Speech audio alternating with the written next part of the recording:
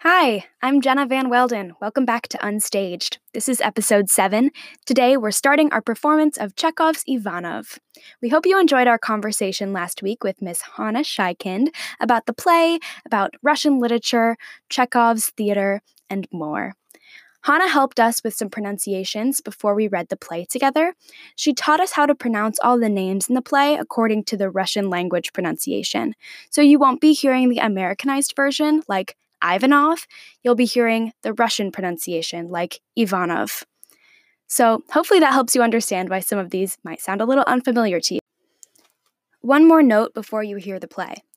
There's a character in the play always referred to in the stage directions by Anna, and usually called Anna by other characters too, but some characters sometimes call her Sarah.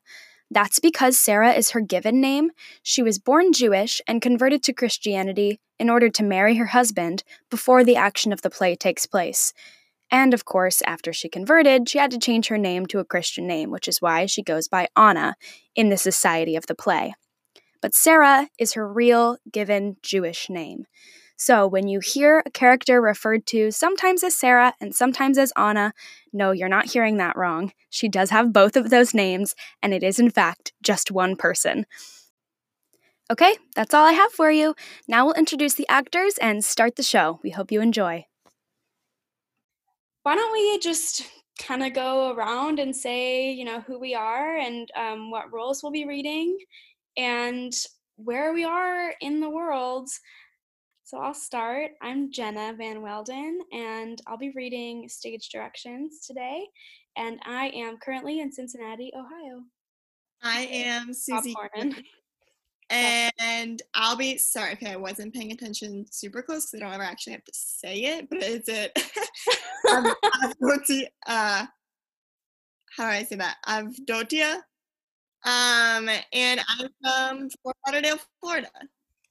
I guess I'll go next. I'm Jeremy, and I'll be playing Ivanov. I'm in Oxford, Ohio, and I'm teaching through Zoom 3 times a week. I'm Natalie Steen, and I am reading from Martha. And I am in Berea, Ohio, finishing out my senior year online. I'm Ernesto. I'm going to be playing Michael Borkin, and I'm currently in Fort Lauderdale, Florida. I'm Brant Mina. I will be reading for Rolf, and I'm in Upland, Indiana, finishing off my senior year online. Let's go. Hi, I'm Hannah. I just graduated from Oberlin College last May. I guess that's not just, that was a year ago. And I was living in the city, in New York City, and now I am in Connecticut, quarantining with my family here. I'm playing Sasha and George. My name is Ty Kinser. I am playing Shabelsky today, and I am currently quarantining with my parents in Pittsburgh, Pennsylvania. Go ahead, Hunter. I'm currently quarantining in Friendswood, Texas, and I am reading for the role of Kosi. I'm Angela Nally. I graduated from CCM in 1992. I am playing the role of Zenaida, and we currently have 3 college students quarantining with us. And the we is because I am Mike Nally, and I am playing Zenaida's husband. Paul Lebedev. Yes. Hi, Mike and Angela. Long time no see. Hey, Jeremy. Yeah, it's been a couple of weeks. I'm Tracy Manning. I'm quarantining in Marion, Indiana with 3 children, a husband, and a corgi. And I am reading Anna. Act 1. The garden of Ivanov's country place. On the left is a terrace and the facade of the house. One window is open. Below the terrace is a broad, semicircular lawn from which paths lead to right and left into a garden. On the right are several garden benches and tables. A lamp is burning on one of the tables. It is evening. As the curtain rises, sounds of the piano and violoncello are heard. Ivanov is sitting at a table reading. Borkin, in top boots and carrying a gun, comes in from the rear of the garden. He is a little tipsy. As he sees Ivanov, he comes toward him on tiptoe, and when he comes opposite him, he stops and points his gun at his face. Misha, What are you doing? You frighten me. I can't stand your stupid jokes when I am so nervous as this. And having frightened me, you laugh? There. I'm sorry, really. I won't do it again. And indeed, I won't. Oh, how hot it is. Just think, my dear boy, I have covered 12 miles in the last 3 hours. I am worn out. Just feel how my heart is beating. Oh, very well. I shall feel it later. No, feel it now. Can you feel it thumping? That means that it is weak and that I may die suddenly at any moment. Would you be sorry if I died? I'm reading now. I shall attend to you later. No, seriously, would you be sorry if I died? Nicholas, would you be sorry if I died? Leave me alone. Come, tell me if you would be sorry or not. I am sorry that you smell so of vodka, Misha. It is disgusting. Do I smell of vodka? How strange! And yet, it is not so strange after all. I met the magistrate on the road, and I must admit that we did drink about 8 glasses together. Now, strictly speaking, of course, drinking is very harmful. Listen, it is harmful, isn't it? Is it? Is it? This is unendurable. Let me warn you, Misha, that you are going too far. Well, excuse me. Sit here by yourself then, for heaven's sake, if it amuses you. What extraordinary people one meets in the world. They won't even allow themselves to be spoken to. Oh, yes, I nearly forgot. Please let me have 82 rubles. Why do you want 82 rubles? To pay the workmen tomorrow. I haven't the money. Many thanks. So you haven't the money, and yet the workmen must be paid, mustn't they? I don't know.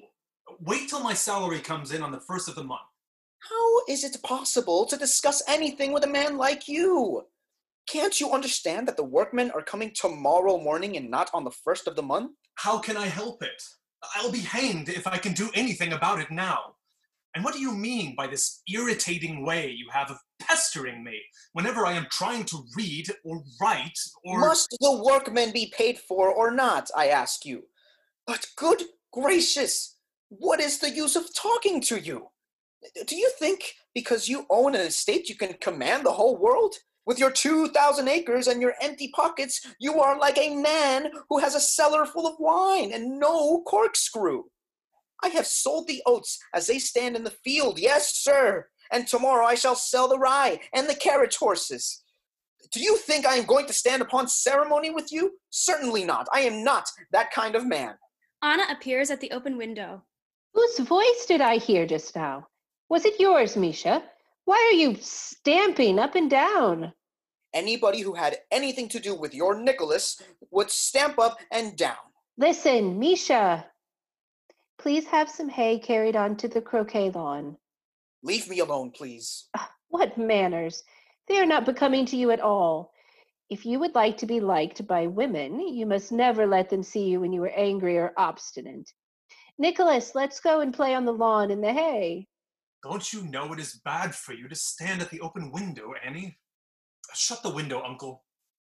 Don't forget that the interest on the money you owe Lebedev must be paid in 2 days. I haven't forgot it.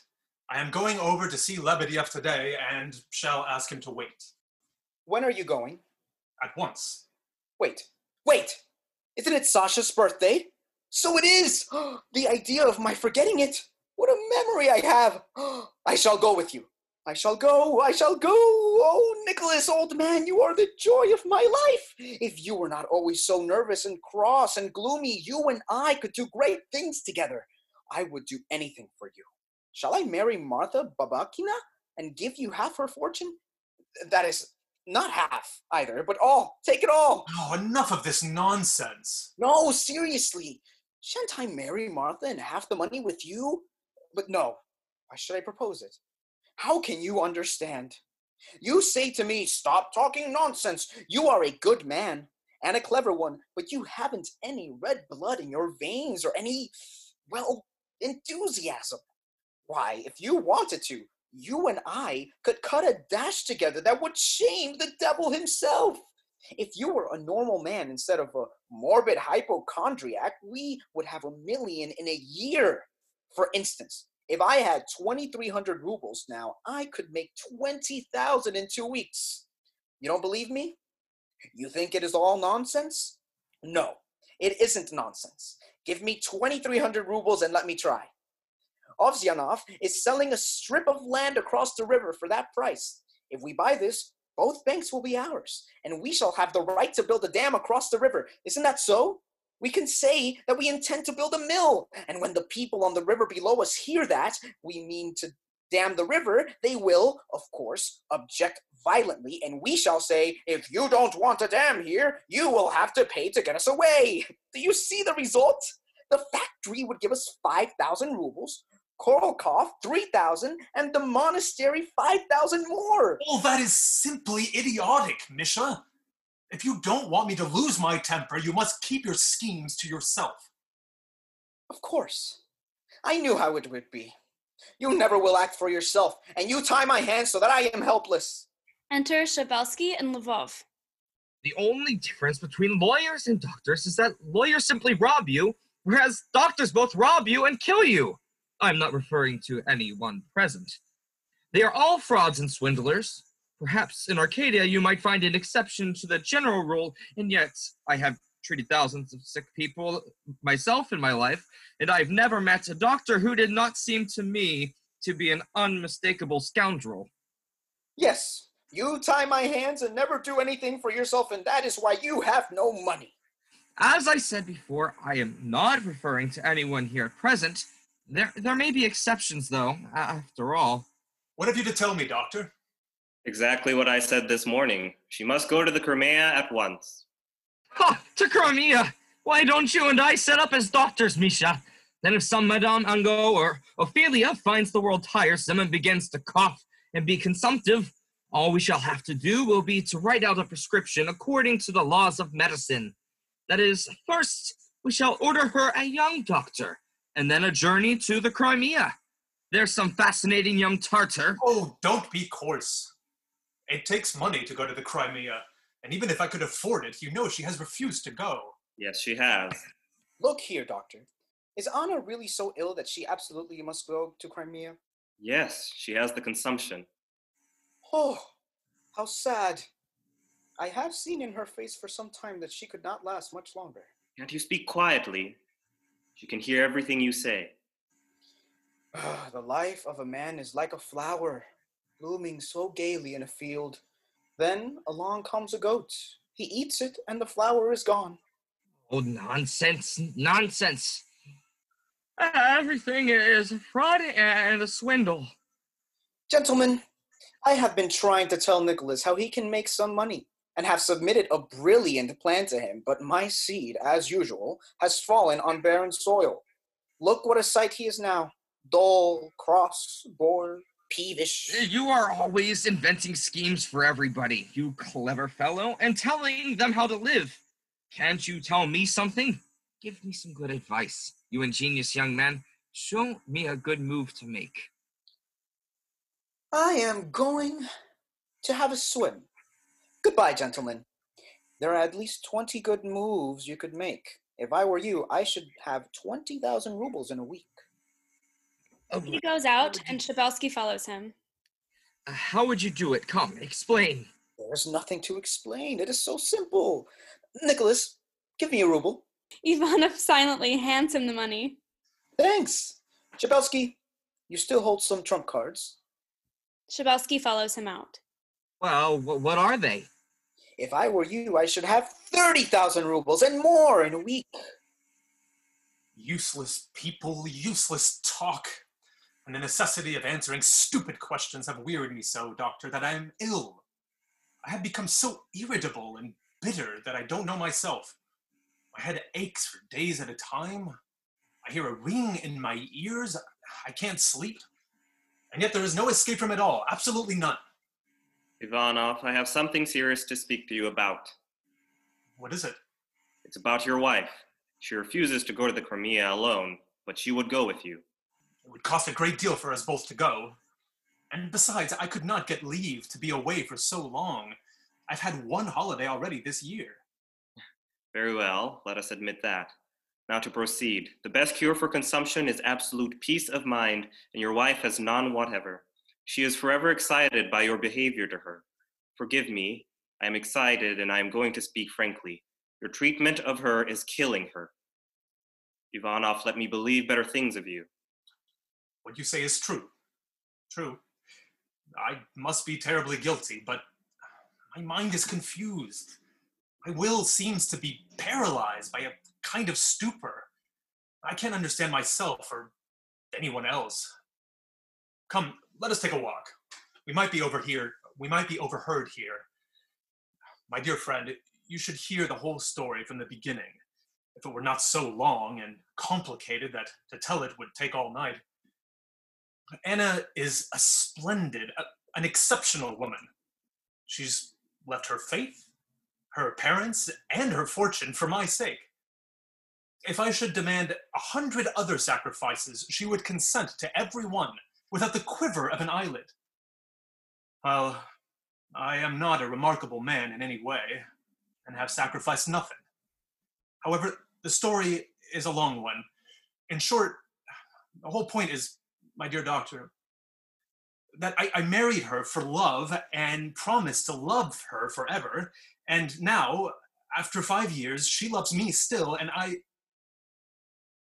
Now, when you tell me she's dying, I feel neither love nor pity, only a sort of loneliness and weariness. To all appearances, this must seem horrible, and I cannot understand myself what is happening to me. Shabelsky comes in. Upon my word, that man is no scoundrel, but a great thinker, a mastermind. He deserves a memorial. He is the essence of modern ingenuity and combines in himself alone the genius of the lawyer, the doctor, and the financier. And yet he has never finished a course of studies in any college. That is so surprising. What an ideal scoundrel he would have made if he had acquired a little culture and mastered the sciences. You could make 20,000 rubles in a week, he said. You still hold the ace of trumps. It is your title. He said I might get a rich girl to marry me for it. Let me make a match between you and Marta, says he. Who is this Marta? It must be that Balkina woman, the one that looks like a laundress. Is that you, Count? What do you want? Oh, why do you laugh? I was thinking of something you said at dinner. Do you remember? How was it? A forgiven thief, a doctored horse? A forgiven thief, a doctored horse, and a Christianized Jew are all worth the same price. You can't even repeat the simplest saying without ill nature. You are a most malicious old man. Seriously, Count, you are extremely disagreeable and very tiresome and painful to live with. You're always grumbling and growling, and everybody to you is a blackguard and scoundrel. Tell me honestly, Count, have you ever spoken well of anyone? Is this an inquisition? We have lived under this same roof now for 5 years, and I have never heard you speak kindly of people, or without bitterness or derision. What harm has the world done to you? Is it possible that you consider yourself better than anyone else? Not at all. I think we are all of us scoundrels and hypocrites. I myself am a degraded old man and as useless as a cast-off shoe. I abuse myself as much as anyone else. I was rich once, free and happy at times, but now I am a dependent, an object of charity, a joke to the world. When I am at last exasperated and defy them, they answer me with a laugh. When I laugh, they shake their heads sadly and say, "That old man has gone mad." But oftenest of all, I am unheard and unnoticed by everyone. Screaming again. Who is screaming? The owl. It screams every evening. Let it scream. Things are as bad as they can be already. Alas, my dear Sarah, if I could only win 1,000 or 2 rubles, I should soon show you what I could do. I wish you could see me. I wish get away out of this hole and leave the bread of charity. and do not show my nose here again until the last judgment day. What would you do if you were to win so much money? First, I would go to Moscow and hear the gypsies play. And then I should fly to Paris and take an apartment and go to the Russian church. And what else? I would go and sit on my wife's grave for days and days and think. I would sit there until I died. My wife is buried in Paris. Oh, how terribly dull this is. Shall we play a duet? As you like. Go and get the music ready. Ivanov and Lvov appear in one of the paths. My dear friend, you left college last year, and you are still young and brave. Being 35 years old, I have the right to advise you.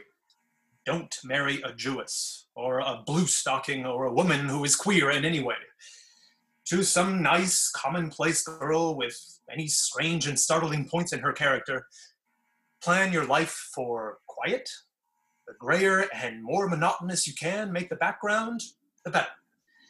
My dear boy, do not try to fight alone against thousands. Do not tilt with windmills.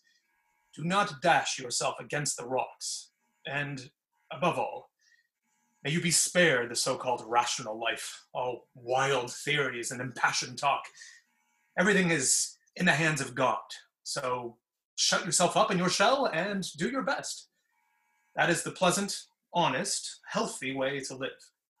But the life I have chosen has been so tiring, oh, so tiring, so full of mistakes, of injustice and stupidity.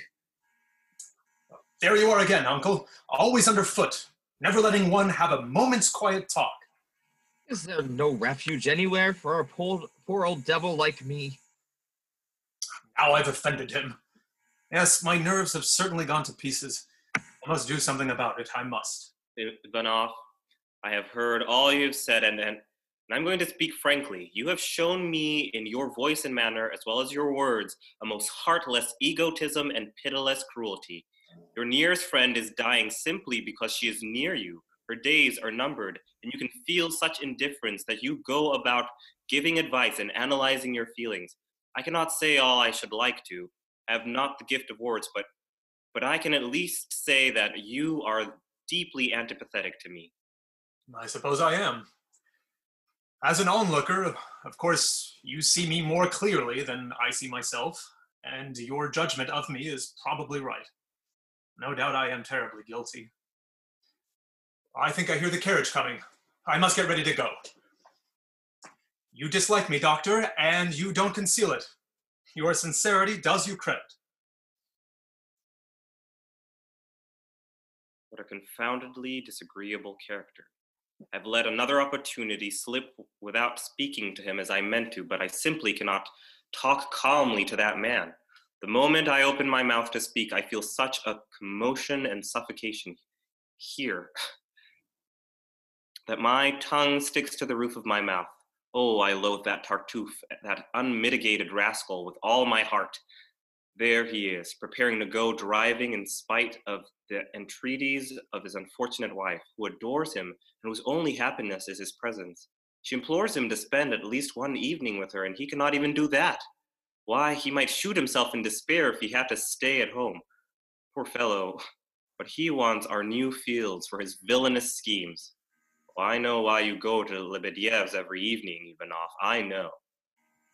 Enter Ivanov in a hat and coat, Anna, and Shabelsky. Look here, Nicholas. This is simply barbaric. You go away every evening and leave us here alone, and we get so bored that we have to go to bed at 8 o'clock. It is a scandal and no decent way of living. Why can you go driving if we can't? Why? Leave him alone, Count. Let him go if he wants to. How can a sick woman like you go anywhere? You know you have a cough and must not go out after sunset. Ask the doctor here. You are no child, Annie. You must be reasonable. And as for you, what would you do with yourself over there? I am ready to go anywhere, into the jaws of a crocodile or even into the jaws of hell, so long as I don't have to stay here. I am horribly bored. I am stupefied by this dullness, Everyone here is tired of me. You leave me at home to entertain Anna, but I feel more like scratching and biting her. Leave him alone, Count. Leave him alone. Let him go if he enjoys himself there. What does this mean, Annie? You know I'm not going for pleasure. I must see Lebedev about the money I owe him. I don't see why you need to justify yourself to me. Go ahead. Who is keeping you? Heavens! Don't let us bite one another's heads off. Is that really unavoidable? Nicholas, my dear boy, do please take me with you. I may possibly be amused a little by the sight of all the fools and scoundrels I should see there. You know I haven't been off this place since Easter. Oh, very well. Come along, then.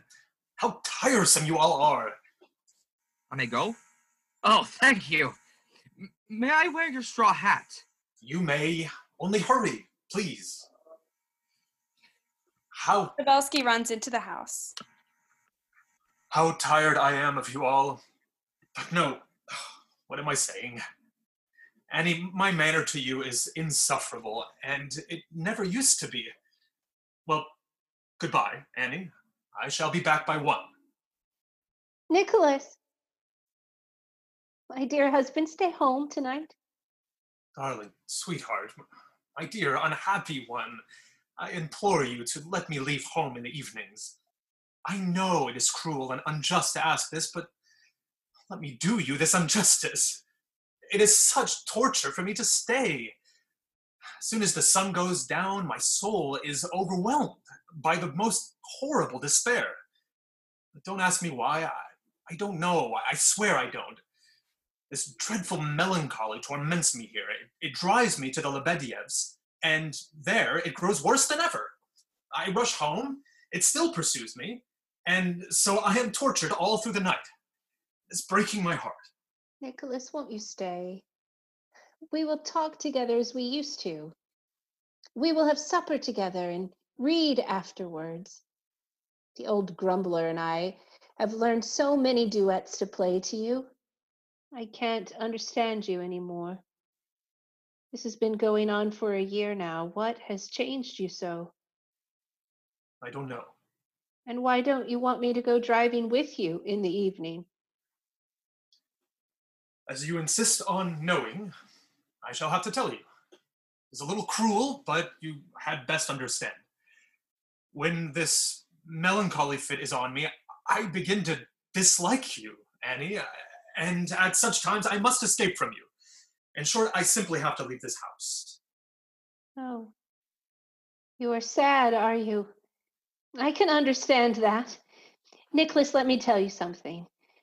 Won't you try to sing and laugh and scold as you used to? Stay here, and we'll drink some liquor together and laugh and chase away this sadness of yours in no time. Shall I sing to you? or we shall sit in your study in the twilight as we used to while you tell me about your sadness. I can read such suffering in your eyes. Let me look into them and weep, and our hearts will both be lighter. Or is it really true that the flowers return with every spring, but lost happiness never returns? Oh, is it? Well, go then, go. Pray for me, Annie. No, I can't do it. Yes, go. Go. Make this a rule, madam. As soon as the sun goes down, you must go indoors and not come out again until morning. The damp evening air is bad for you. Yes, sir. What do you mean by yes, sir? I'm speaking seriously. But I don't want to be serious. There, now you see you're coughing already. Zabelsky comes out of the house in his hat and coat. Where's Nicholas? Is the carriage here yet? Good night, my darling. I beg your pardon. Idiot. A pause. The sounds of a concertina are heard in the distance. Oh, how lovely it is. The coachman and cook are having a little ball in there by themselves, and I am, as it were, abandoned. Why are you walking about, Doctor? Come and sit down here. I can't sit down. They are playing the sparrow in the kitchen. Sparrow, sparrow, where are you? On the mountains drinking dew. Are your father and mother living, Doctor? My mother is living. My father is dead. Do you miss your mother very much? I am too busy to miss anyone. The flowers return with every spring, but lost happiness never returns. I wonder who taught me that. I think it was Nicholas himself. Oh, the owl is hooting again. Well, let it hoot. I've begun to think, Doctor, that fate has cheated me. Other people who, perhaps, are no better than I am are happy and have not had to pay for their happiness. But I have paid for it all, every moment of it. And at such a price. Why should I have to pay so terribly? Dear friend, you are all too considerate and gentle with me to tell me the truth, but do you think that I don't know what is the matter with me? I know perfectly well. However, this isn't a pleasant subject. I beg your pardon. Can you tell funny stories? No, I can't. Nicholas can. I am beginning to be surprised, too, at the injustice of people. Why do they return hatred for love and answer truth with lies? Can you tell me how much longer I shall be hated by my mother and father? They live 50 miles away, and yet I can feel their hatred day and night, even in my sleep. And how do you account for the sadness of Nicholas? He says that he only dislikes me in the evening, when the fit is on him. I understand it, and I can tolerate it, but what if he should come to dislike me altogether? Of course, that is impossible. And yet, no, I mustn't even imagine such a thing. Sparrow, sparrow, where are you? What fearful thoughts I have. You are not married, Doctor. There are many things that you cannot understand. You said you are surprised, but it is you who surprises me. Tell me, explain to me how you, an honest and intelligent woman, almost a saint, could allow yourself to be so badly deceived and dragged into this den of bears. Why are you here? What have you in common with such a cold and heartless, but enough of your husband? What have you in common with these wicked and vulgar surroundings? With that eternal grumbler, that crazy and decrepit count? With that swindler, that prince of rascals, Misha, with his fool's face? Tell me, I say, how did you get here? Oh, that is what he used to say long ago. Oh, exactly. Only his eyes are larger than yours. And when he was excited, they used to shine like coals. Go on, go on. There's nothing more to say. Go into the house.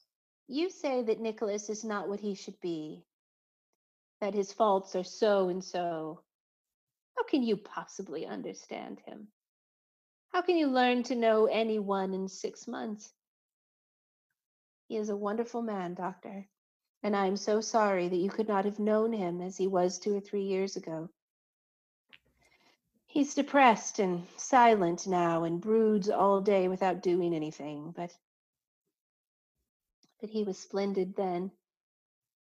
I fell in love with him at first sight. I gave one look and was caught like a mouse in a trap. So when he asked me to go with him, I cut every tie that bound me to my old life as one snips the withered leaves from a plant. But things are different now. Now he goes to Lebediev's to amuse himself with other women. And I sit here in the garden and listen to the owls. Tell me, Doctor, have you any brothers and sisters? No. Anna sobs. What is it? What is the matter? I can't stand it, Doctor. I must go. Where? To him I am going. Have the horses harnessed. No, I certainly cannot go on treating anyone under these conditions. I not only have to do it for nothing, but I am forced to endure this agony of mind besides. No, I can't stand it. I have had enough of it. He goes into the house, and the curtain falls. Act 2. The drawing room of Lebedyev's house. In the center is a door leading into a garden. Doors open out of the room to the right and left. The room is furnished with valuable old furniture, which is carefully protected by linen covers. The walls are hung with pictures. The room is lighted by a candelabra. Zenaida is sitting on the sofa. The elderly guests are sitting in armchairs on either hand. The young guests are sitting about the room on small chairs. Kosich, Avdotia Nazarovna, George, and others are playing cards in the background. Gabriel is standing near the door on the right. The maid is passing sweetmeats about on a tray. During the entire act, guests come and go from the garden, through the room, out of the door on the left, and back again. Enter Martha through the door on the right. She goes towards Zenaida. My dearest Martha. How do you do, Zenaida? Let me congratulate you on your daughter's birthday. Thank you, dear. I am delighted to see you. How are you? Very well indeed, thank you. Good evening, young people. The younger guests get up and bow. Young people indeed. Do you call yourself an old person? How can I make any pretense of youth now? What nonsense. The fact that you are a widow means nothing. You could beat any pretty girl you chose at a cantor. Gabriel brings Martha some tea. Why do you bring the tea in like that? Go and fetch some jam to eat with it. No, thank you. None for me. Don't trouble yourself. Did you come through Mushkine on your way here? No, I came by way of Spastik. The road is better that way. Yeah, so it is. 2 in spades. Pass. The price of the lottery tickets have gone up again, my dear. I have never known such a state of affairs. The first issue is already worth 270 and the second nearly 250. This has never happened before. How fortunate for those who have a great many tickets. Don't say that, dear. Even when the price of the tickets is high, it does not pay to put one's capital into them. Quite true, and yet, my dear, one never can tell what may happen. Providence is sometimes kind. My impression is, ladies, that at present capital is exceedingly unproductive. Shares pay very small dividends, and speculating is exceedingly dangerous. As I understand it, the capitalist now finds himself in a more critical position than the man who... Quite right. How dare you yawn in the presence of ladies? I beg your pardon, it was quite an accident. Zenaida gets up and goes out through the door on the right. 2 in hearts. Pass. Pass. Heavens, this is deadly. I shall die of ennui. Enter Zenaida and Lebedev through the door on the right. Why do you go off by yourself like a prima donna? Come and sit with our guests. Oh dear, our sins are heavy. Why, there is my little sugar plum. How is your most esteemed highness? Very well, thank you. Splendid, splendid. Quite right. Oh, Gabriel. Gabriel brings him a glass of vodka and a tumbler of water. He empties the glass of vodka and sips the water. Good health to you. No, good health is too much to ask. I am content to keep death from the door. Where is the heroine of this occasion, Zuzu? Look here. Why haven't we taken any tricks yet? Yes, why have we lost this game entirely, confound it? Because, friend, you don't know how to play it, and you have no right to be sitting here at all. What right have you to lead from another suit? Haven't you the ace left? Ladies and gentlemen, let me explain. I had the ace, king, queen, and 8 of diamonds. The ace of spades and 1. Just one little heart. Do you understand? Well, she, bad luck to her, she couldn't make a little slam. I said no. I said 1 in, no trumps. No, I said 1 in, no trumps. You said 2 in, no trumps. This is unbearable. Allow me. You had, but you shall decide it, Paul. I had the ace, king, queen, and 8 of diamonds. Stop, for heaven's sake, stop! I said no trumps and not he. I'll be damned if I ever sit down to another game of cards with that old cat. He rushes into the garden. The second guest follows him. George is left alone at the table. He makes my blood boil. Old cat indeed. You're an old cat yourself. How angry you are, Auntie. Are you here, my darling? My beauty? And was I blind as a bat and didn't see you, darling child? How happy this makes me. Oh, let me feast my eyes on you, my milk-white swan. Oh, you have bewitched me. Why don't you find her a husband instead of singing her praises? He shall be found. I shall not go to my grave before I have found a husband for her, and one for Sasha too. I shall not go to my grave. Where to find these husbands nowadays? There sit some possible bridegrooms now, huddled together like a lot of half-drowned rats. A most unfortunate comparison. It is my belief, ladies, that if the young men of our day prefer to remain single, the fault lies not with them, but with the existing social conditions. Come, enough of that. Don't give us any more philosophy. I don't like it. Enter Sasha. She goes up to her father. How can you endure the stuffy air of this room when the weather is so beautiful? My dear Sasha, don't you see that Martha's here? I beg your pardon. Yes, here I am, my dear little Sasha, and proud to congratulate you. Many happy returns of the day, dear. Thank you.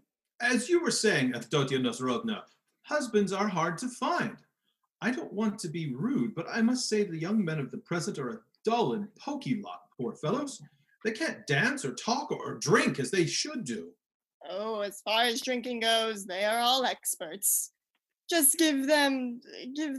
Simply to drink is no art. A horse can drink. No, it must be done in the right way. In my young days, we used to sit and cudgel our brains all day over our lessons, but as soon as evening came, we would fly off on some spree and keep it up till dawn. How we used to dance and flirt and drink too. Sometimes we would sit and chatter and discuss everything under the sun until we almost wagged our tongues off. But now, boys are a puzzle to me.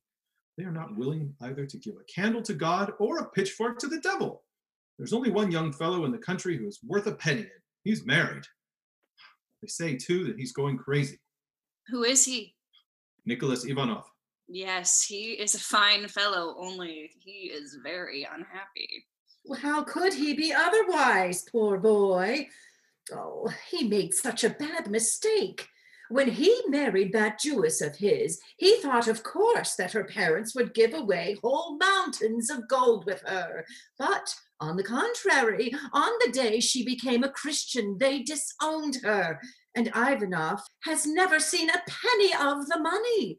He has repented of his folly now, but it is too late. Mother, that is not true. How can you say it is not true, Sasha, when we all know it to be fact? Why did he have to marry a Jewess? He must have had some reason for doing it. Are Russian girls so scarce? No, he made a mistake. Poor fellow, a sad mistake. And what on earth can he do with her now? Where could she go if he were to come home someday and say, your parents have deceived me, leave my house at once? Her parents wouldn't take her back. She might find a place as a housemaid if she had ever learned to work, which she hasn't. He worries and worries her now, but the Count interferes. If it had not been for the Count, he would have worried her to death long ago. They say he shuts her up in a cellar and stuffs her with garlic, and she eats and eats until her soul reeks of it. But, Father, you know that isn't true. But what if it isn't, Sasha? Let them spin yarns if it amuses them. Gabriel! Gabriel brings him another glass of vodka and a glass of water.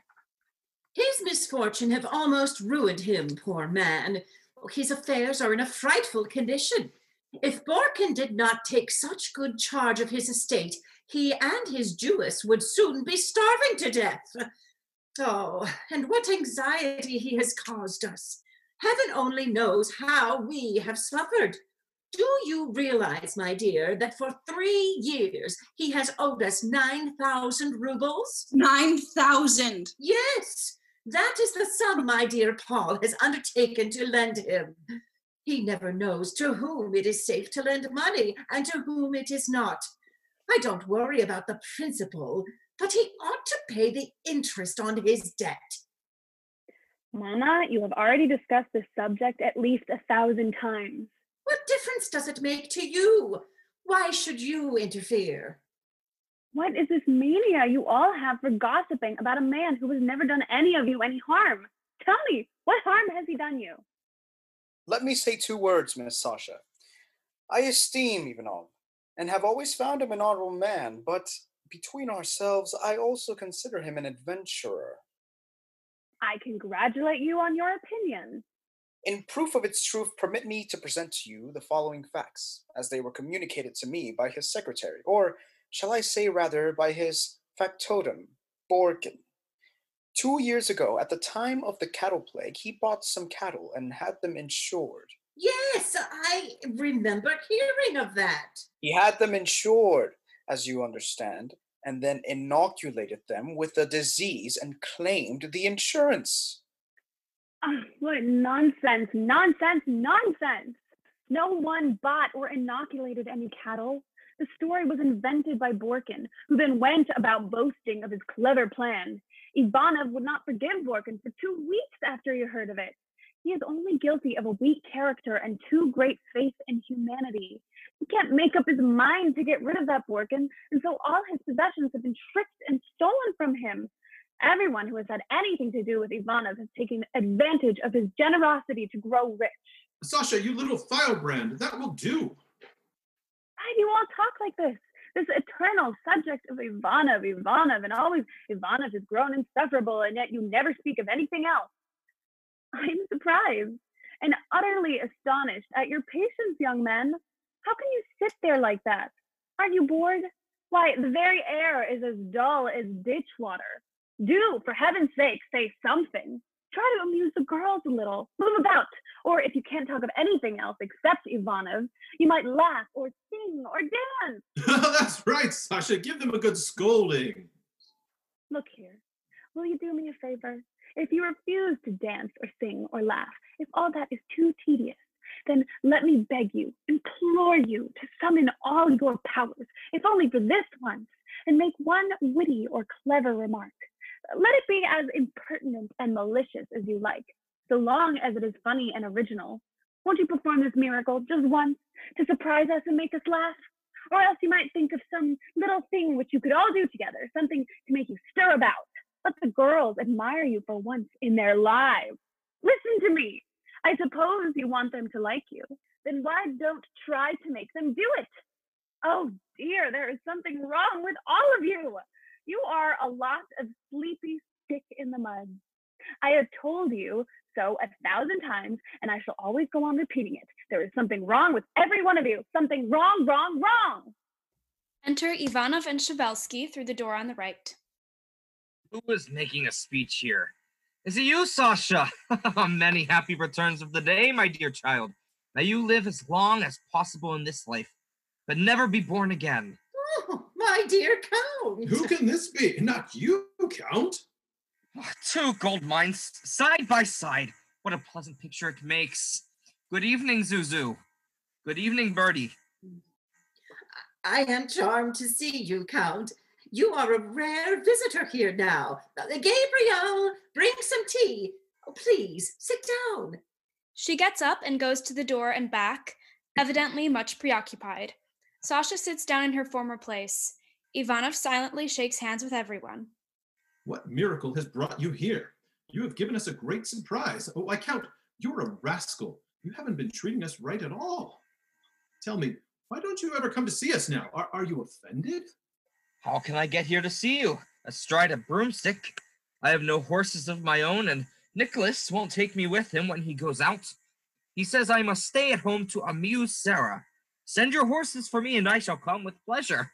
Oh, that's easy to say, but Zuzu would rather have a fit than lend the horses to anyone. My dear, dear old friend, you are more to me than anyone I know. You and I are survivors of those good old days that are gone forever, and yet you alone bring back to mind the love and longings of my lost youth. Of course, I'm only joking, and yet, do you know, I'm almost in tears. Oh, stop. You smell like the air of a wine cellar. Dear friend, you cannot imagine how lonely I am without my old companions. I could hang myself. Zuzu has frightened away all the decent men with her stingy ways, and now we only have this riffraff, as you see. Tom, Dick, and Harry.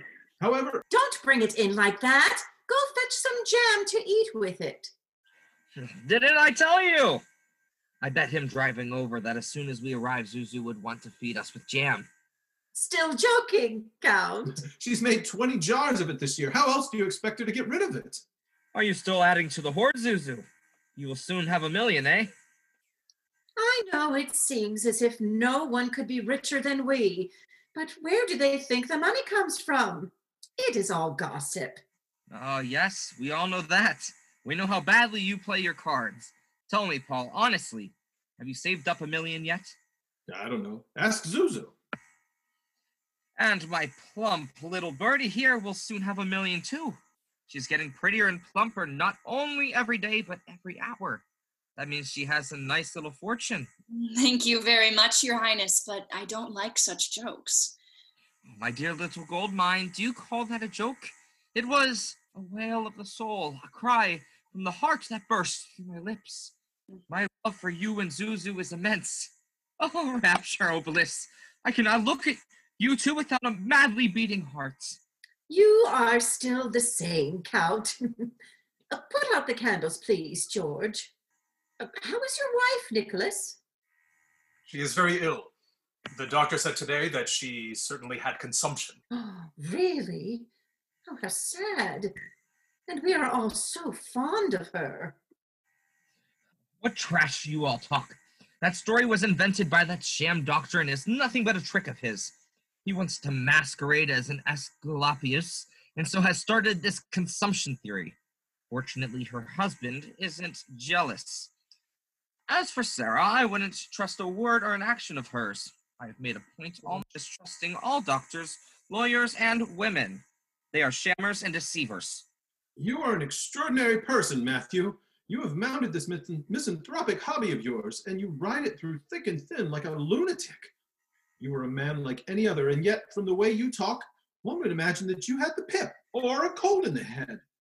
Would you have me go about kissing every rascal and scoundrel I meet? Where do you find all these rascals and scoundrels? Of course, I'm not talking of anyone here present. Nevertheless... there you go again with your nevertheless. All this is simply a fancy of yours. A fancy. It is lucky for you that you have no knowledge of the world. My knowledge of the world is this. I must sit here prepared at any moment to have death come knocking at the door. This is my knowledge of the world. At our age, brother, you and I can't afford to worry about the knowledge of the world. So then, oh, Gabriel! Oh, you have had quite enough already. Look at your nose. No matter, old boy. I'm not going to be married today. Dr. Lvov has not been here for a long time. He seems to have forgotten us. That man is one of my aversions. Can't stand his icy sense of honor. He can't ask for a glass of water or smoke a cigarette without making a display of his remarkable honesty. Walking and talking, it is written on his brow, I am an honest man. He has a great bore. He is a narrow-minded, conceited medico. He shrieks like a parrot at every step. Make way for honest endeavor, and thinks himself another St. Francis. Everybody is a rascal who doesn't make as much noise as he does. As for his penetration, it is simply remarkable. If a peasant is well off and lives decently, he sees at once that he must be a thief and a scoundrel. If I wear a velvet coat and am dressed by my valet, I am a rascal, and the valet is my slave. There's no place in this world for a man like him. I am actually afraid of him.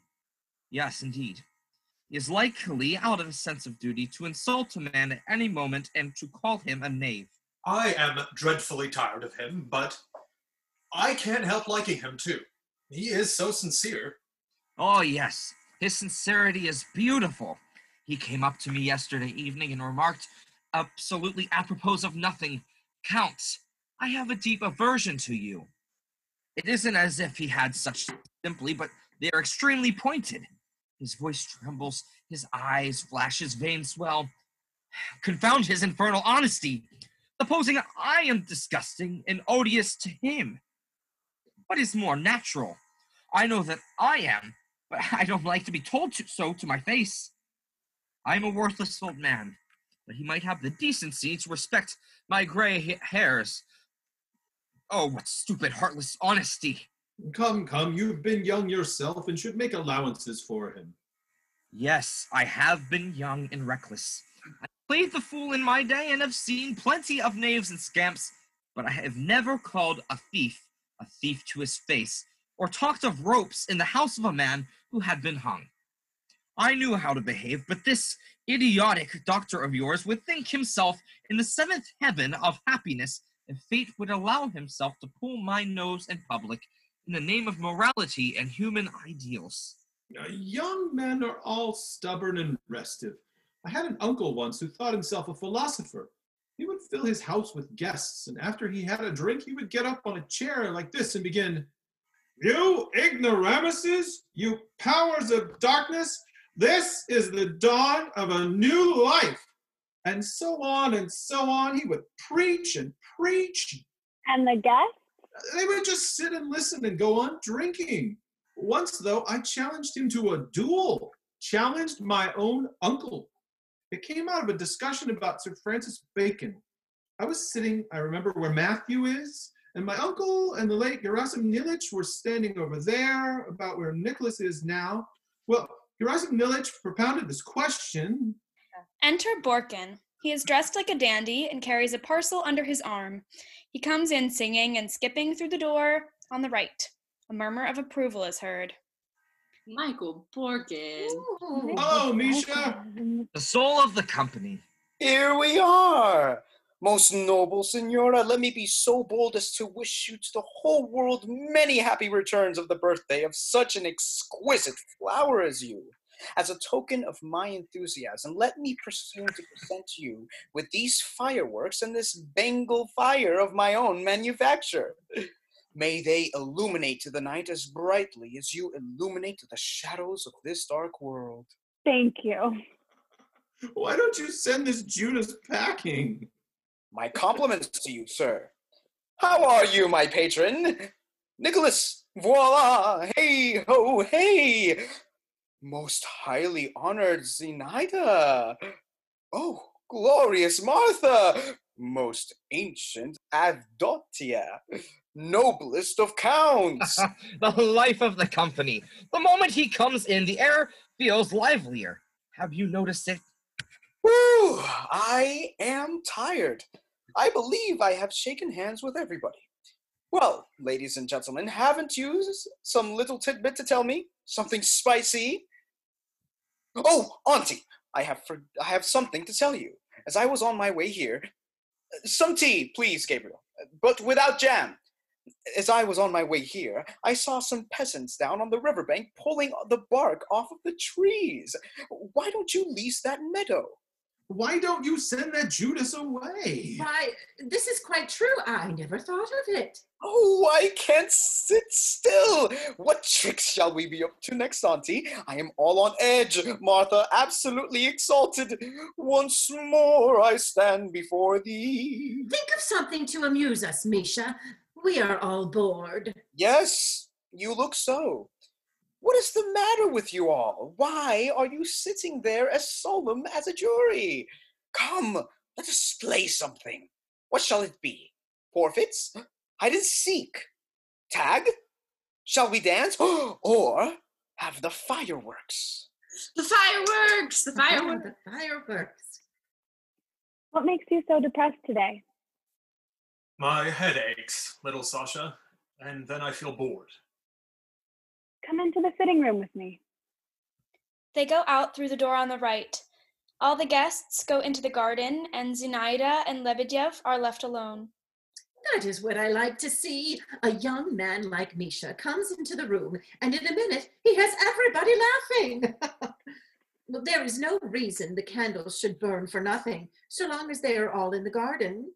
We really ought to give our guests something to eat, Zuzu. What crowds of candles! No wonder we are thought rich. Do let them have something to eat, Zuzu. They are young and must be hungry by now, poor things. Zuzu! The Count did not finish his tea, and all that sugar has been wasted.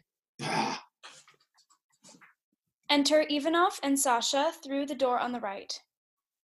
This is how it is, Sasha.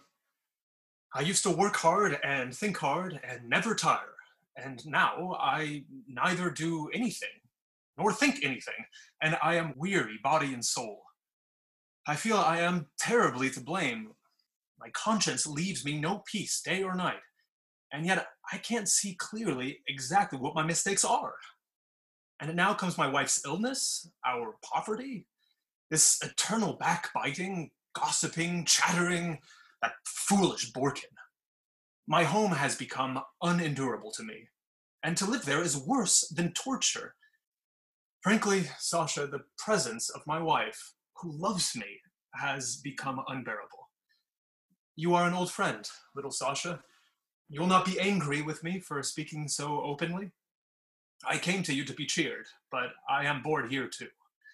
Something urges me to go home again. Forgive me, I shall slip away at once. I can understand your trouble, Nicholas. You are unhappy because you are lonely. You need someone at your side whom you can love, someone who understands you. What an idea, Sasha. Fancy a crusty old badger like myself starting a love affair. Heaven preserve me from such misfortune. No, my little sage, this is not a case for romance. The fact is, I can endure all I have to suffer. Sadness, sickness of mind, ruin, the loss of my wife, and my lonely, broken old age, but I will not endure the contempt I have for myself. I am nearly killed by shame when I think that a strong, healthy man like myself has become, though heaven only knows what. By no means a Manfred or a Hamlet. There are some unfortunates who feel flattered when people call them Hamlets and cynics. But to me, it is an insult. It wounds my pride, and I am tortured by shame and suffer agony. Nicholas, let us run away to America together. I haven't the energy to take such a step as that. And besides, in America, as a matter of fact, Sasha, this is not a good place for you to live. When I look about at the men who surround you, I am terrified for you. Whom is there you could marry? Your only chance will be if some passing lieutenant or student steals your heart and carries you away. Enter Zenaida through the door on the right with a jar of jam. Excuse me, Sasha. I shall join you in a minute. Sasha goes out into the garden. Zenaida, may I ask you a favor? What is it? The fact is, that the interest on my note is due day after tomorrow. But I should be more than obliged to you if you will let me postpone the payment of it, or would let me add the interest of the capital. I simply cannot pay it now. I haven't the money. Oh, Ivanov, how could I do such a thing? Would it be businesslike? No, don't ask it. Don't torment an unfortunate old woman. I beg your pardon. Oh, dear, what a fright he gave me. I'm trembling all over. Enter Kosik through the door on the left. He walks across the stage. I had the ace, king, queen, and 8 of diamonds. The ace of spades and just one little heart. And she, may the foul fiend fly away with her, she couldn't make a little slam. Goes out through the door on the right. Enter from the garden Avdotia and first guest. Oh, how I should like to get my claws into her, the miserable old miser. How should I like it? Does she think it's a joke to leave us sitting here since 5 o'clock without even offering us a crust to eat? What a house. What management. I'm so bored that I feel like beating my head against the wall. Lord, what a queer lot of people. I shall soon be howling like a wolf and snapping at them from hunger and weariness. Oh, how I should like to get my claws into her, the old sinner. I shall get a drink, old lady, and then home I go. I won't have anything to do with these bells of yours. How the devil can a man think of love who hasn't had a drop to drink since dinner? Come on, we'll go and find something. Shh, softly. I think the brandy is in the sideboard in the dining room. We will find George. Shh. They go out through the door on the left. Enter Anna and Lvov through the door on the right. No, they will be glad to see us. Is no one here? They must be in the garden. I should like to know why you have brought me into this den of wolves. This is no place for you and me. Honorable people should not be subjected to such influences as these. Listen to me, Mr. Honorable Man. When you are escorting a lady, it is very bad manners to talk to her the whole way about nothing but your own honesty. Such behavior may be perfectly honest, but it's also tedious, to say the least. Never tell a woman how good you are. Let her find it out herself. My Nicholas used to only sing and tell stories when he was young, as you are, and yet every woman knew at once what kind of man he was. Don't talk to me of your Nicholas. I know all about him. You are a very worthy man, but you don't know anything at all. Come into the garden. He never said, I am an honest man. These surroundings are far too narrow for me. He never spoke of wolves' dens, called people bears or vultures. He left the animal kingdom alone. And the most I have ever heard him say when he was excited was, oh, how unjust I have been today, or, Annie, I'm so sorry for that man. That's what he would say. But you... Anna and Lvov go out. Enter Avdotia and first guest through the door on the left. There isn't any in the dining room, so it must be somewhere in the pantry. We must find George. Come this way through the sitting room. Oh, how I should get my claws into her. They go out through the door on the right. Martha and Borkin run in laughing from the garden. Shabelsky comes in mincing behind them, laughing and rubbing his hands. Oh, I am so bored. This is deadly. Everyone looks as if they had swallowed a poker. I am frozen to the marrow by this icy dullness. Oh, let us do something. Borkin catches her by the waist and kisses her cheek. Well, I'll be hanged. Really, you know. Let go, you wretch. What will the Count think? Stop, I say. Angel, Jewel, let me 2,300 rubles. Most certainly not. Do what you please, but I'll thank you to leave my money alone. No. Oh, let go, will you? The little birdie has its charms. Come, that will do. Let us come to the point and consider my proposition frankly as a business arrangement. Answer me honestly. Without tricks and equivocations, do you agree to do it or not? Listen to me. He needs money to the amount of at least 3,000 a year. You need a husband. Do you want to be a countess? Oh, the cynic. Do you want to be a countess or not? Wait a minute. Really, Misha, these things aren't done in a second like this. If the Count wants to marry me, let him ask me himself. And I don't understand. All this is so sudden. Come, don't let us beat around the bush. This is a business arrangement. Do you agree or not? Supposing I do marry her. Hang it, why shouldn't I play with this shabby trick? What do you say, little puss? Dearest Chickabiddy? Stop. I hardly know what I'm doing. Go away. No, don't go. Answer at once. Is it yes or no? We can't stand here forever. Look here, Count. Come and visit me for 3 or 4 days. It is gay at my house, not like this place. Come tomorrow. Or is this all a joke? How could I joke on such a serious subject? Wait, stop! Oh, I feel faint. A countess. I am fainting. I am falling. Borkin and Shabelsky laugh and catch her by the arms. They kiss her cheeks and lead her out through the door to the right. Ivanov and Sasha run in from the garden. It can't be true. Don't, Sasha, don't. Oh, I implore you not to. I love you madly. Without you, my life can have no meaning, no happiness, no hope. Why do you say that? What do you mean? Little Sasha, don't say it. You were the only joy of my childhood.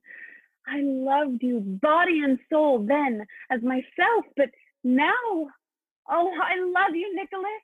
Take me with you to the ends of the earth, wherever you wish, but for heaven's sake, let us go at once or I shall die. What is this? Is it the beginning for me of a new life? Is it, Sasha? Oh, my happiness, my joy, my freshness, my youth. Enter Anna from the garden. She sees her husband, Sasha, and stops as if petrified. Oh, then I shall live once more. And work. Ivanov and Sasha kiss each other. After the kiss, they look around and see Anna. Sarah. The curtain falls. Wow, what a cliffhanger! We hope you enjoyed part 1 of our production of Chekhov's Ivanov. Stay tuned. Next week we will finish out the play, and it will not disappoint. After that, we have a new play coming up by James Egbert. He performed as Cornwall in our production of King Lear. So if you haven't listened to that yet, go back and listen to it. He did a great job, and he's an excellent up-and-coming playwright. We'll be producing his work right here on Unstaged for you very soon. So be sure to subscribe or follow us on whatever platform you prefer for your podcast listening. We really appreciate it. Thanks so much.